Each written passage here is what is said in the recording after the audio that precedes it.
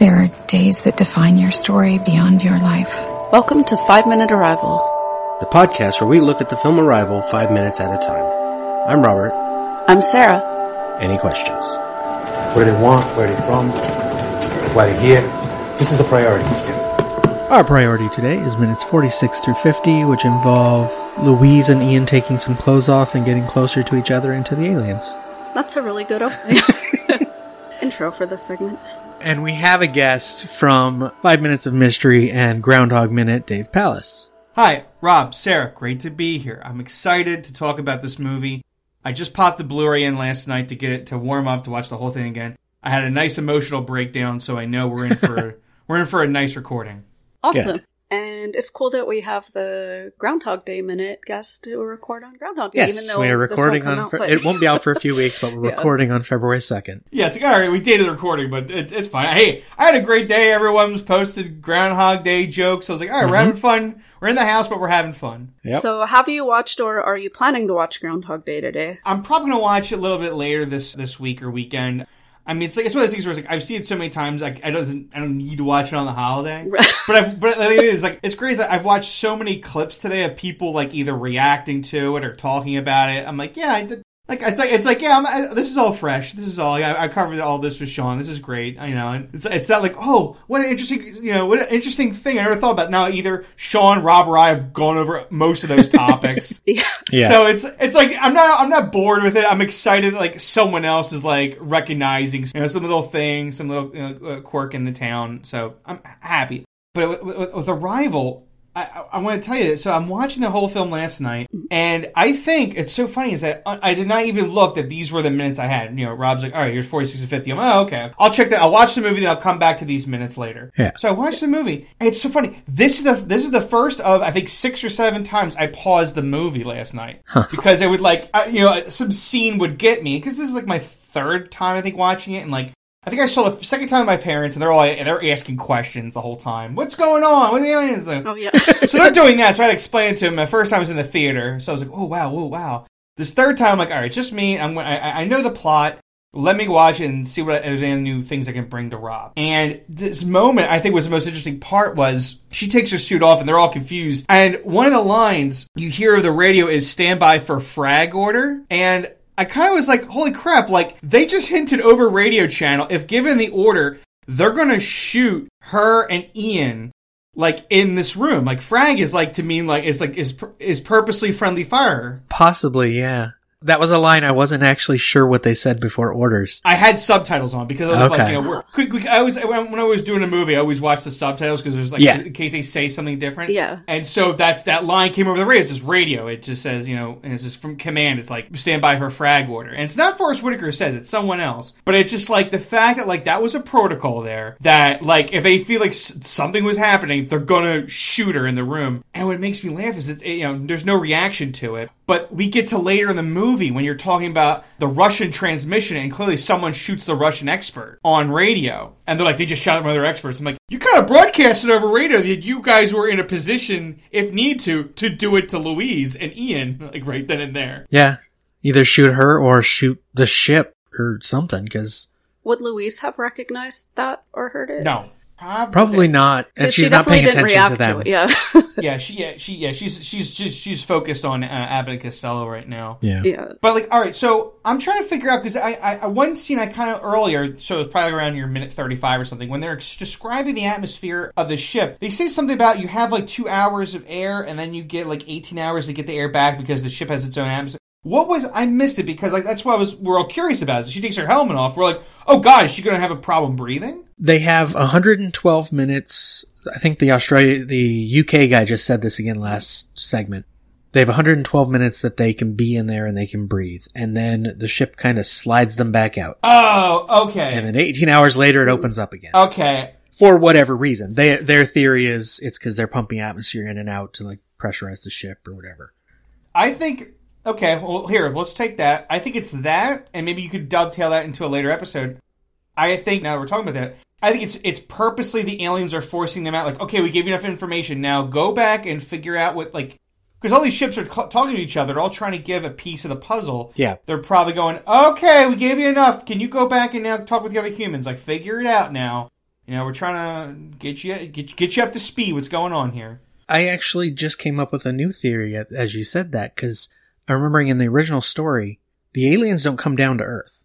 They stay in their ship, and then they kind of appear to the people in these little spheres that land on the ground. What if these two aliens are talking to everybody?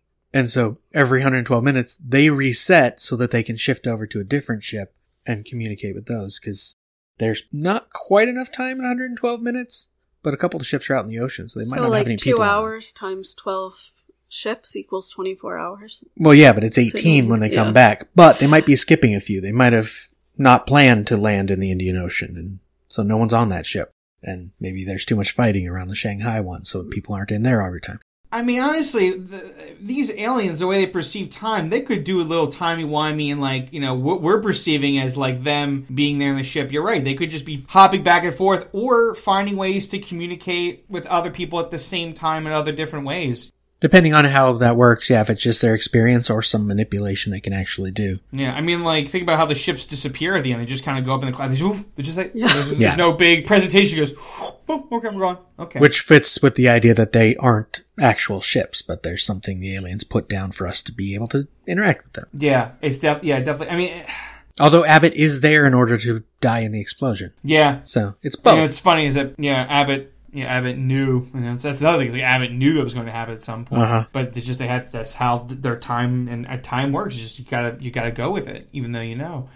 God, this is such an interesting film. It's like, I think one of the reasons I got so emotional at the end was like how positive it was toward humanity, where it's like these aliens come down, they're not destructive, they're not violent, and their whole point is they need to kickstart us, because they're going to need our help. I think that's so interesting, is that aliens need our help down the line, so they need to kickstart us to get us to then, at some point in the future, 3,000 years from now, we're going to show up at their door and say, 3,000 years ago, when you guys asked for help, we answered the call, and here we are with our cool space fleet or something. Yeah, I think interconnectedness and connection are huge themes in the film. And, I don't know, made me think of like the Tower of Babel. Oh, yeah. There were other versions, right? You know, the idea that it was a negative or a punishment that we were all speaking different languages and unable to communicate with each other.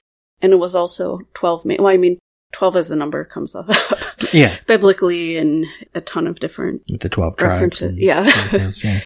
So, but yeah, just the idea of interconnectedness, like all of the 12 areas here on Earth, but also like everything is just connected to everything else. Everything is part of one thing. So whatever you do affects something else. Yeah. Marx says Dr. Banks. Louise removes her hood and says it's okay. They need. Weber interrupts, says what's going on, and Marx says, hey, what are you doing? Louise says, yeah, I'm fine. They need to see me. Marx asks her if she's insane. Marx tells everyone what's going on. We see Halpern and the others are all paying attention and watching the video feed. As he says, she's taking off her hazmat suit. Dr. Banks, Marx says, is it okay? Weber says, you're risking contamination. And Louise says, they need to see me. And when she says they need to see me, that brought us to the communication concepts for today. I have some in every episode. So today it's social penetration theory and nonverbal communication. So a little background for listeners who might not be familiar with social penetration theory and communication. It states that relationships develop through self-disclosure, like peeling back the layers of an onion. For your information, there's a lot more to ogres than people think. Example? Example? Okay, ogres are like onions. They stink? Yes. No. Oh, they make you cry? No. Oh, you leave them out in the sun, they get all brown, start sprouting little white hairs? No. Layers. Onions have layers. Ogres have layers. Onions have layers. You get it. We both have layers. Oh, you both have layers. Oh. You know, not everybody likes onions. Cake! Everybody loves cakes. Cakes have layers. I don't care what everyone likes. Ogres are not like cakes. You know what else everybody like? Parfaits. Have you ever met a person you say, hey, let's get some parfaits? They say, hell no, I don't like no parfaits. Parfaits are delicious. No! No! You dense, irritating miniature beast of burden! Ogres are like onions! End of story. Bye-bye. See you later. With her taking off her suit and essentially peeling back the layers, we see her attempting to bond with the aliens, but this is also where she's first bonding with Ian, except for those little looks that they've given each other in the film beforehand. Well, mostly him to her, but he follows her lead in vulnerability by removing his own suit. So we see communication and openness aspects in their manner and ease of speaking honestly and frankly. He's also showing here, because they were kind of opposed, right? Yeah. He was like the science guy, and she's like the language guy. It was set up like that, but here, for the first time, he's showing that he trusts and values her experience and her expertise as a linguist. And Louise is a good linguist because she understands that nonverbal communication is about 80% of how we communicate. So it's so much more than just the visual language or the construct of the sentence, which was in the prior 5 minutes. It's also kinesics, so body movement, like the deliberate placing of her hand on the glass. Proxemics, she gets much closer to them in this scene. She approaches them. She's also closer to Ian. Yeah. In this scene, her posture, her stance is more open. She's more confident and warm with them as opposed to being fearful earlier on. She's making eye contact, or as much as she can. Her face is open to them. And touch. Oh, yeah, she looks directly at them, even points at them. Yeah, and then touch. Again, she's approximating this by putting her hand on the glass. I like that we're going not just from like language or constructs of sentences to nonverbal communication to get closer to them. When you were talking about Louise and language, I mean, knowing Rob, you probably already brought this up, but did you mention... if you already mentioned, we can move past it, but did you mention the helicopter radio trick, like earlier in the movie, that proved Louise's point? Yes. Okay. I think I even mentioned you by name, because I had just talked to you about it. Okay. Yeah. Yeah, it's some essay like 2 years ago mentioned it, and I was like, damn, that's such a good point. It's like, he's talking, she can't hear it. What do? You gotta get the radio. It's not science, it's the damn... language. You got to talk first before you talk about math. Yep. And it's funny because I was talking to a friend about this who, like, he didn't really get into this movie, and I asked, I said, just out of curiosity, I was like, did you watch like Close Encounters of the Third Kind? He says, honestly, I fell asleep during it. I said, okay, fine, all right, fine. These types of films are not your bag. Fine, it's fine. Right. Because that's the one downside of Close Encounters of the Third Kind. We don't get to like get any perspective on the government. It's only from our Richard Dreyfuss character, who then climbs the top of the mountain. By the end, he gets there. They're like, okay, what we got? I don't know, lights and sound, beep boop bop, beep boop bop. And then in this movie, the CIA guy makes fun of that. Great, congratulations, you're a parrot. It's like they didn't make any progress. And then those aliens in that film just take Richard Dreyfuss and leave. And the government's like, we didn't gain any information from that. Nope. We didn't gain shit. Like, all these little alien baby kids come out. Some schlub out of nowhere walks over. They take him. They go.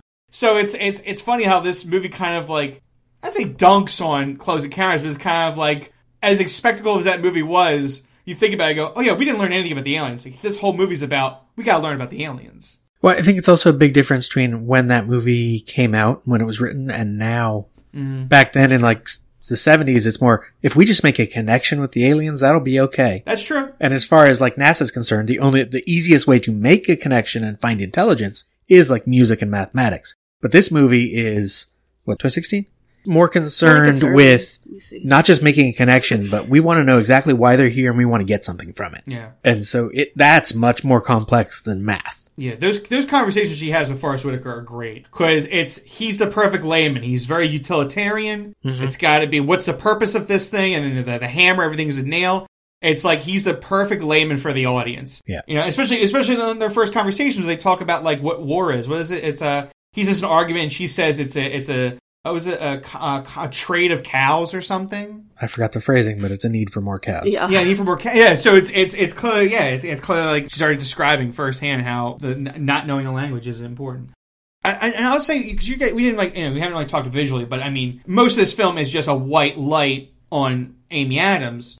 But when we actually get to see the aliens, I think they did a great job with this glass wall and them in their own atmosphere, because I think it's enough of a mental separation for you, the audience watching. You don't go like, wow, look at those giant, weird 7-footed like alien. They're CGI'd. I still wish they were closer to the story in that they didn't disappear up into the fog, and we'll see later they are bigger. Yeah. Because their body then becomes a little too, like, Earth-like. Okay. The screen does widen more here.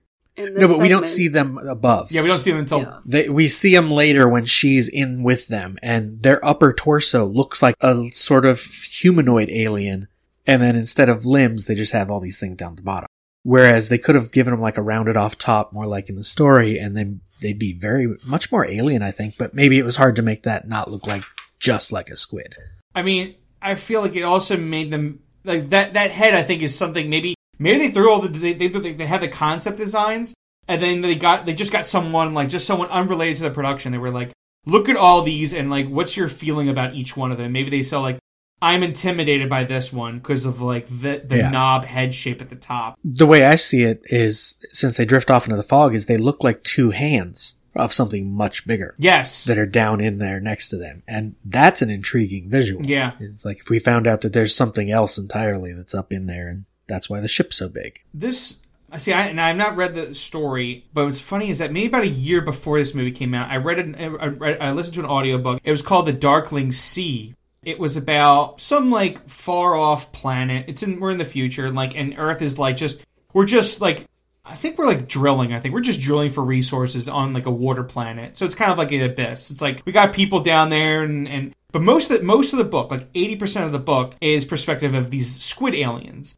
And they're kind of like in the Iron Age equivalent of humanity, where they're like, they have a philosophy a little bit, but they're still kind of like in basic structure. And eventually, like a human, they do get involved with human, and they don't have eyesight. They just work off of heat vents and touch and sonar. And eventually, like the engineer and the alien kind of communicate through like tapping of sonar and stuff. Like he's tapping his wrench since he can't communicate and they can't. But one of the scary scenes was like the scientist aliens like grab another engineer and they like pull his suit apart because they're so curious what it is, and they just depressure and kill the guy. But the aliens realize they did that. They feel bad. They're like, oh god, like we just killed something. It was such a good just like first contact type of book that I would highly recommend it. If someone's like after arrival, they kind of want to get a similar like alien human different vibe. It's really a really fun sci-fi book. That's the vibe I get watching this. Backtracking, we do get, she takes off her hazmat suit. She gets her outer suit off entirely, unlike Ian. Yeah. Alpha says over the radio she's walking towards the screen. Should we abort? That's when we get the line you already mentioned, Dave, from Condor, saying recourse noted, stand by for, you said the subtitle said frag orders. I just put further in my notes because I couldn't tell without the subtitles. And then Mark says go back to your stations. And we get a nice wide shot of Louise from the front as she's walking up to the glass. We get the theater shot where it looks more like the movie theater in the screen. Mm-hmm. The techs are backing up. Louise is walking forward and Ian is still just kind of standing there in the middle as she's approaching the glass. And we get some nice side shots close up on the glass where it looks like it's a little convex. It's not a flat thing. It's got a curve to it as she gets closer to it, more like an aquarium. We get Louise bottom center, dwarfed by the two heptapods. This segment takes its time as she's walking up there, and we're not sure what's going to happen. And Mark and the text back up. We get a shot of Abbott. We get Ian moving forward now, and we hear his breathing like we heard Louise's before. And then we get another theater shot from behind Ian, and Louise starts to raise her hand. And we get a nice series of shots here because she's raising her hand, and then we get a close-up on her hand as she touches the glass finally. And then we get Abbott and Louise as Abbott slams his hand against the glass, which startles her at first. Then we get a close-up as she looks at it, a close-up of Abbott's hand against the glass. So it's nice echoes of each other as they're approaching, but Abbott does it much quicker. Which, considering Abbott knows this whole series of events is going to lead to his death, is interesting to me. I would confirm, unlike what I said last segment or segment before, this is Abbott. I'm right about which is which.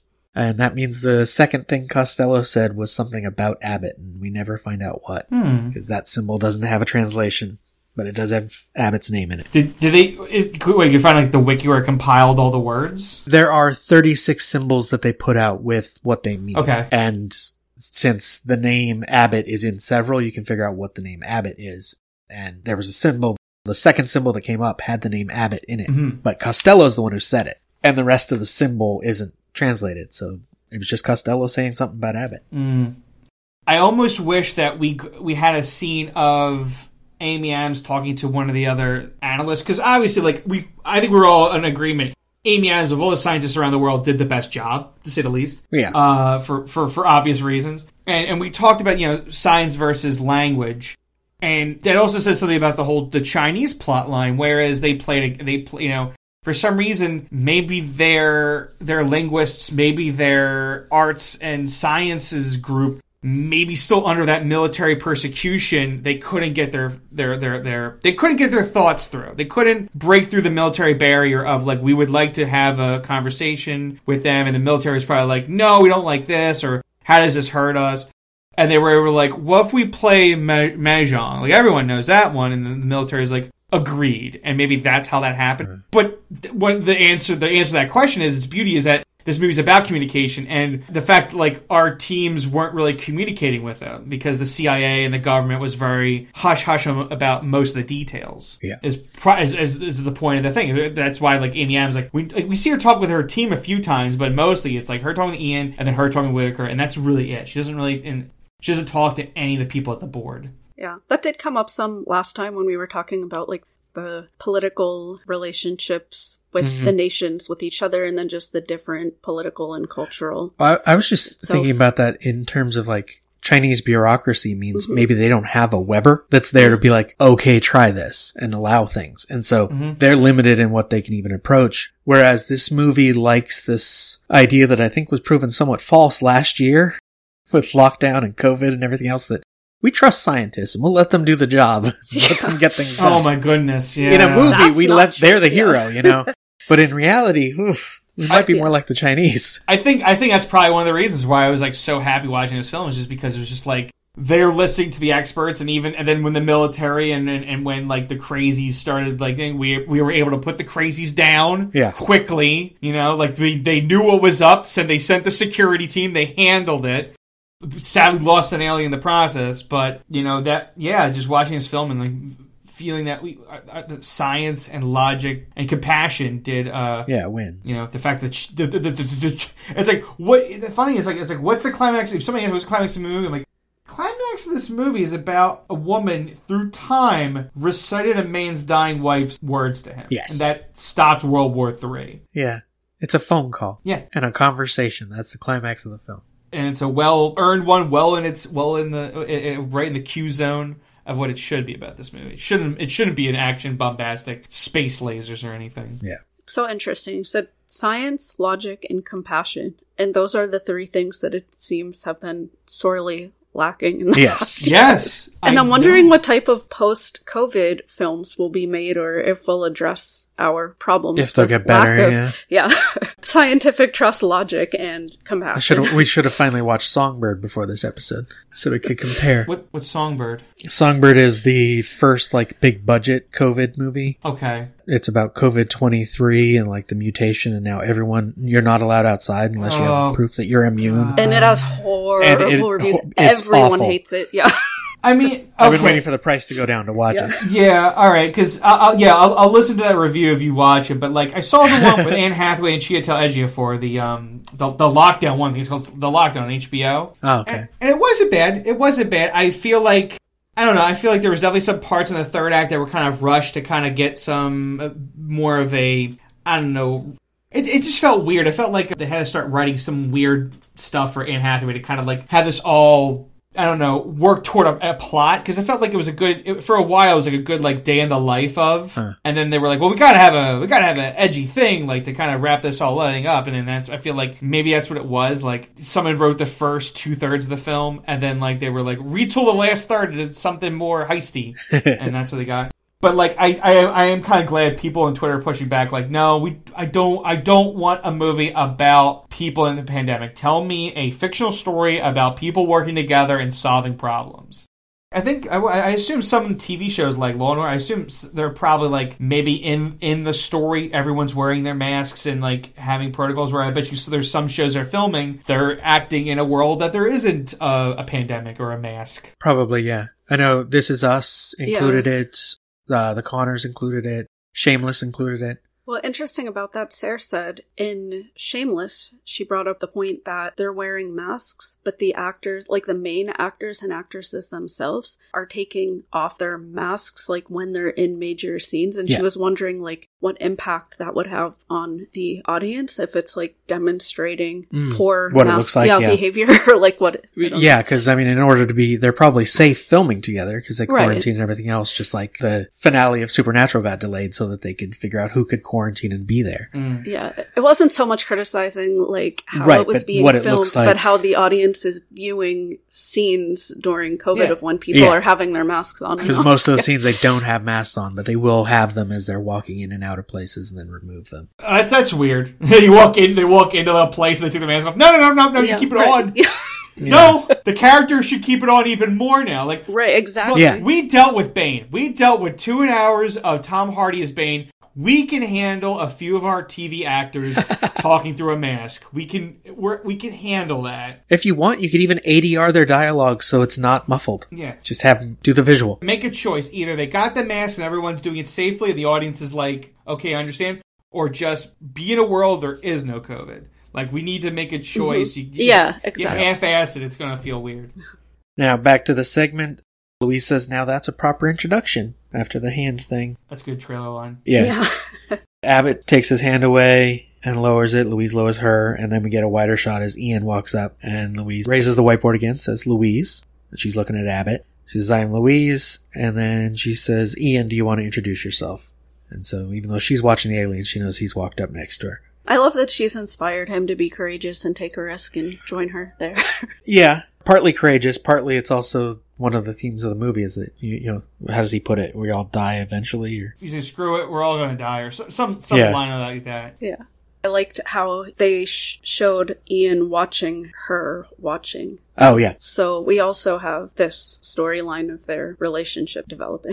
The symbol on the glass, by the way, is her name. It's Louise. And then that dissipates in the next shot as Ian says, yeah. She writes his name on the board before she hands it to him. And Ian says, yeah, screw it. Everybody dies, right? We get a shot of Louise looking at him. When he says that, she does look sad for a moment, which is fair. But then we get a shot from behind as Ian is getting out of his suit. Costello leans forward a little. Alpha says, Sir, Donnelly has taken off his hazmat suit. Permission to abort. Which, as you pointed out, Dave, might mean something really bad. Yeah. I'm very curious. So we're on what? You think, day 4, day 5 since the aliens have landed? When the TV screen was on last segment, it was day 5. So this is Saturday. And now this would be nighttime. When they went in, it was about 8 o'clock. So it now would be close to 10 when they leave on Saturday. The aliens arrived on Tuesday. Okay. Because, I mean, like, what's so funny is that they're, he says abort, but it makes it laugh is that, they are making communication. That's probably like one of the reasons why he's like, no, don't. Like, let the session continue. Like, yeah, that's why Weber says continue the session. Worst case scenario, you can abort in an hour. Yeah. It's like, it's them. It's them over there that are like, you're not compromised. Let the lab rats do their work. Yeah, Marks goes back to his camera. The other tech's back up by the equipment. Because they never, like, throughout the entire film, when they're here, they always have their suits on. It's only Ian and Louise that, they realize quick and we don't need to wear our suits. Yeah. So Louise hands Ian the whiteboard that already says Ian. He holds it up, says Ian, pats his chest. Louise says Louise. And then she points at Abbott and says, you. And then she points at Costello and says, who are you? And we get a shot of Costello and then Louise. She looks from Costello to Abbott, and then Abbott puts its hand up, spreads fingers, and writes. And I like this shot because you can see the tentacles move differently. Like, you can see how it's directing the ink. Yeah, I was going to say also like this shot because prior to this, it's like we were watching this like a movie, right? Mm-hmm. It's like we were looking head on at the aliens kind of being the movie screen. We're not only closer, we got like a split shot where we were looking at it from like a sideways angle with the aliens. Now that they're up by the glass, we get these different shots of combining things. Yeah. So we're up in the action instead of just watching it. Yeah. It's like as she gets closer and as Ian approaches, we're brought along into the action, but also it makes it more like we're not viewing it on a screen. This scene kind of reminds me of, like, as a toddler, like, excited if that's something on the television, they, like, go up to the screen, they want to, like, get closer, to the point. I mean, I'm thinking, like, older when I was a kid, or, like, other kids where it's like, it's an older CRT monitor, and it's hard glass that you're tapping on rather than like a liquid crystal display. Yeah. But the idea of like, you know, the kids so enthralled by what's on TV, they have to like go up and they have to stare at, and we're to the point where like they can see every little like different little tube of color and tap on the glass. Yeah, I love that. It is very much that feeling too, an emotion that's just like different that shifts watching it, is that of being the kid and getting, yeah. I just know when I edit this, I'm going to want to insert the girl from Poltergeist. Yeah. No, I mean, that shot is obviously like so influential, but that's the moment I'm thinking of, where it's something is drawing you so powerful to the screen that you got to be up on it.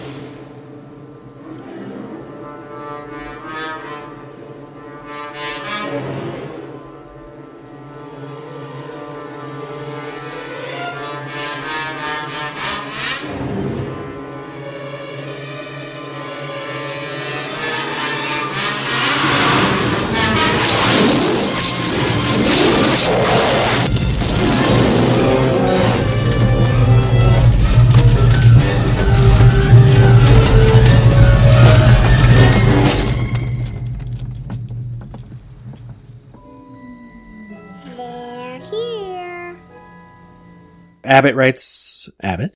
Costello writes Costello. Louise says, I think those are their names. They have names. Which reminded me of Jurassic Park, the way she says it, when he says, like, they're moving in herds. They do move in herds. Like, I think those are their names. They're moving in herds. They have names. They do move in herds. Realizing, oh, we're right about that. And she's like, yay, they have names. This is good. Means they have individuality. Not you, Joe Alien. They're not like the aliens in the Abyss that don't. Oh, yeah. Then she's looking at Abbott when she says that, and Ian says, so what are we going to call them? As the names dissipate. Louise says, I don't know. In the story, of course, we've said they call them Flapper and Raspberry. Oh, no.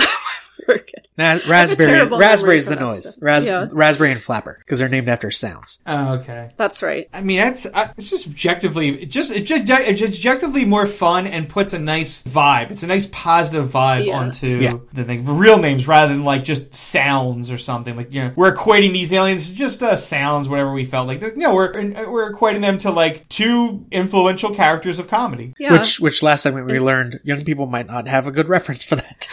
Oh, yeah, that is true, yeah. But still, it works. And it's distinctly American. It is distinctly American, and their most famous bit is about communication. Yeah. Oh, gosh, Who's on First is all about misunderstanding what people say. That's God, I bet you the book writers are kicking themselves, because that's such a good, it's such a good little, like, hey, Costello, dang it, it's so good.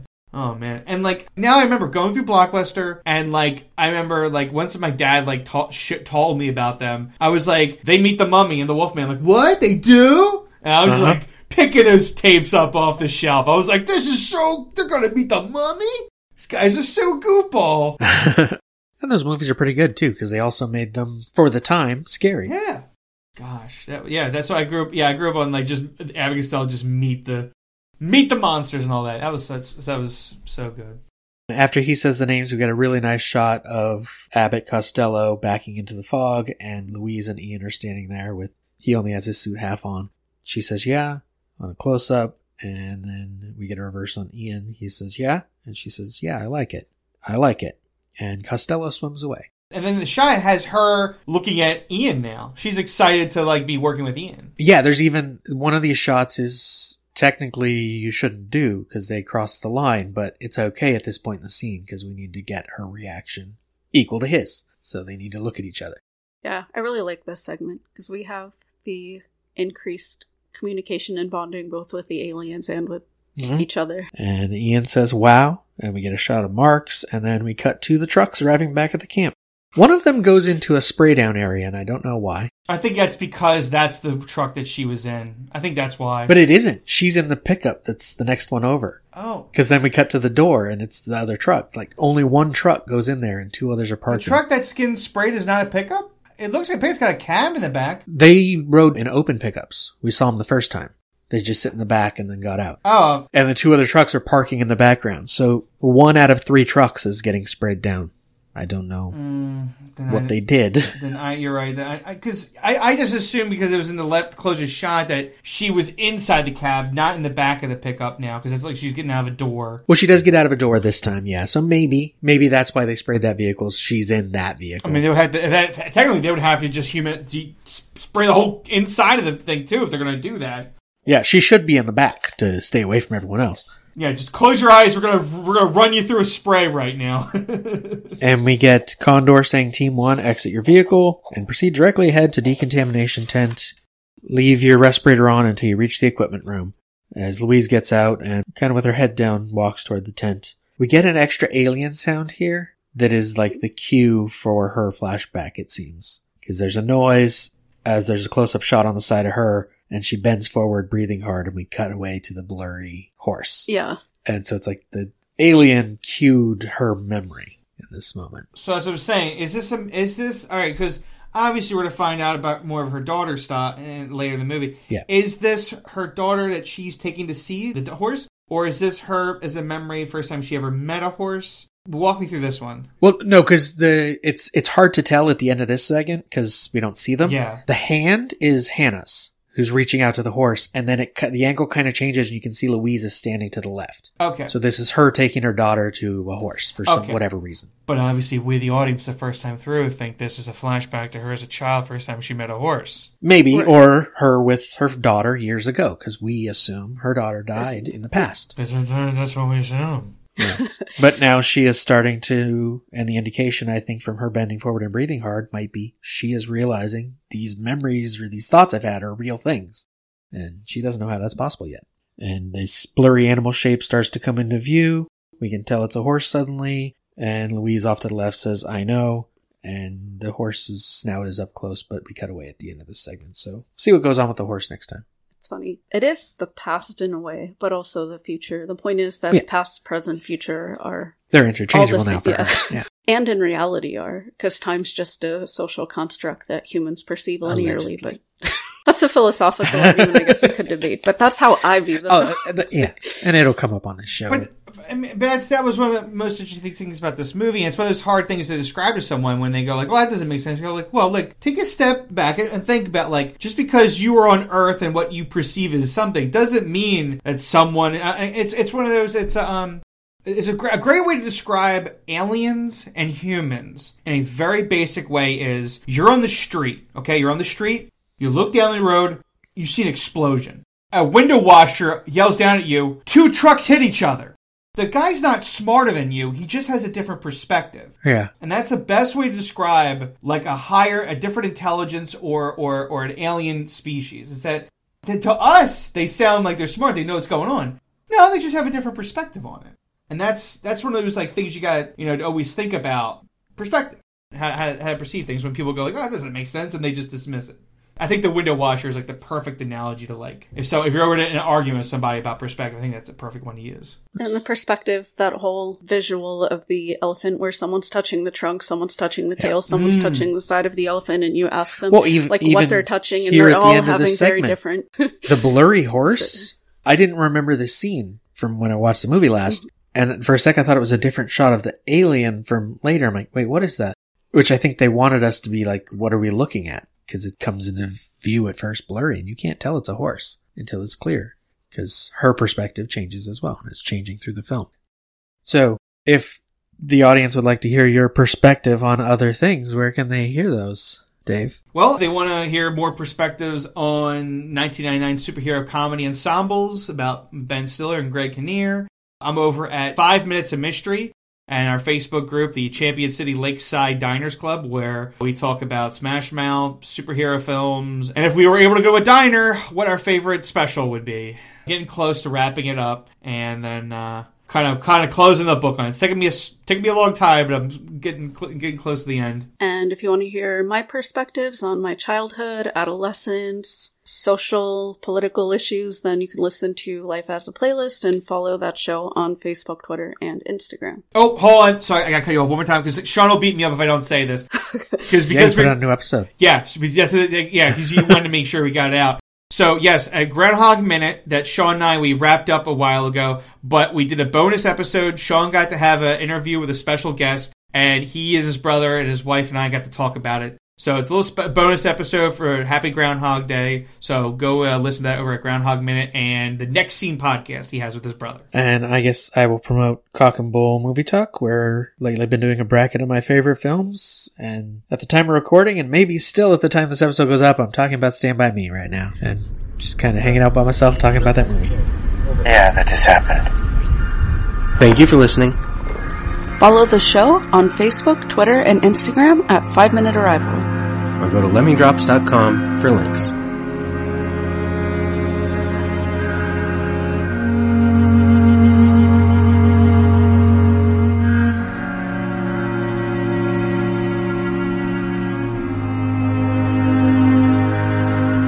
I used to think this was the beginning of your story.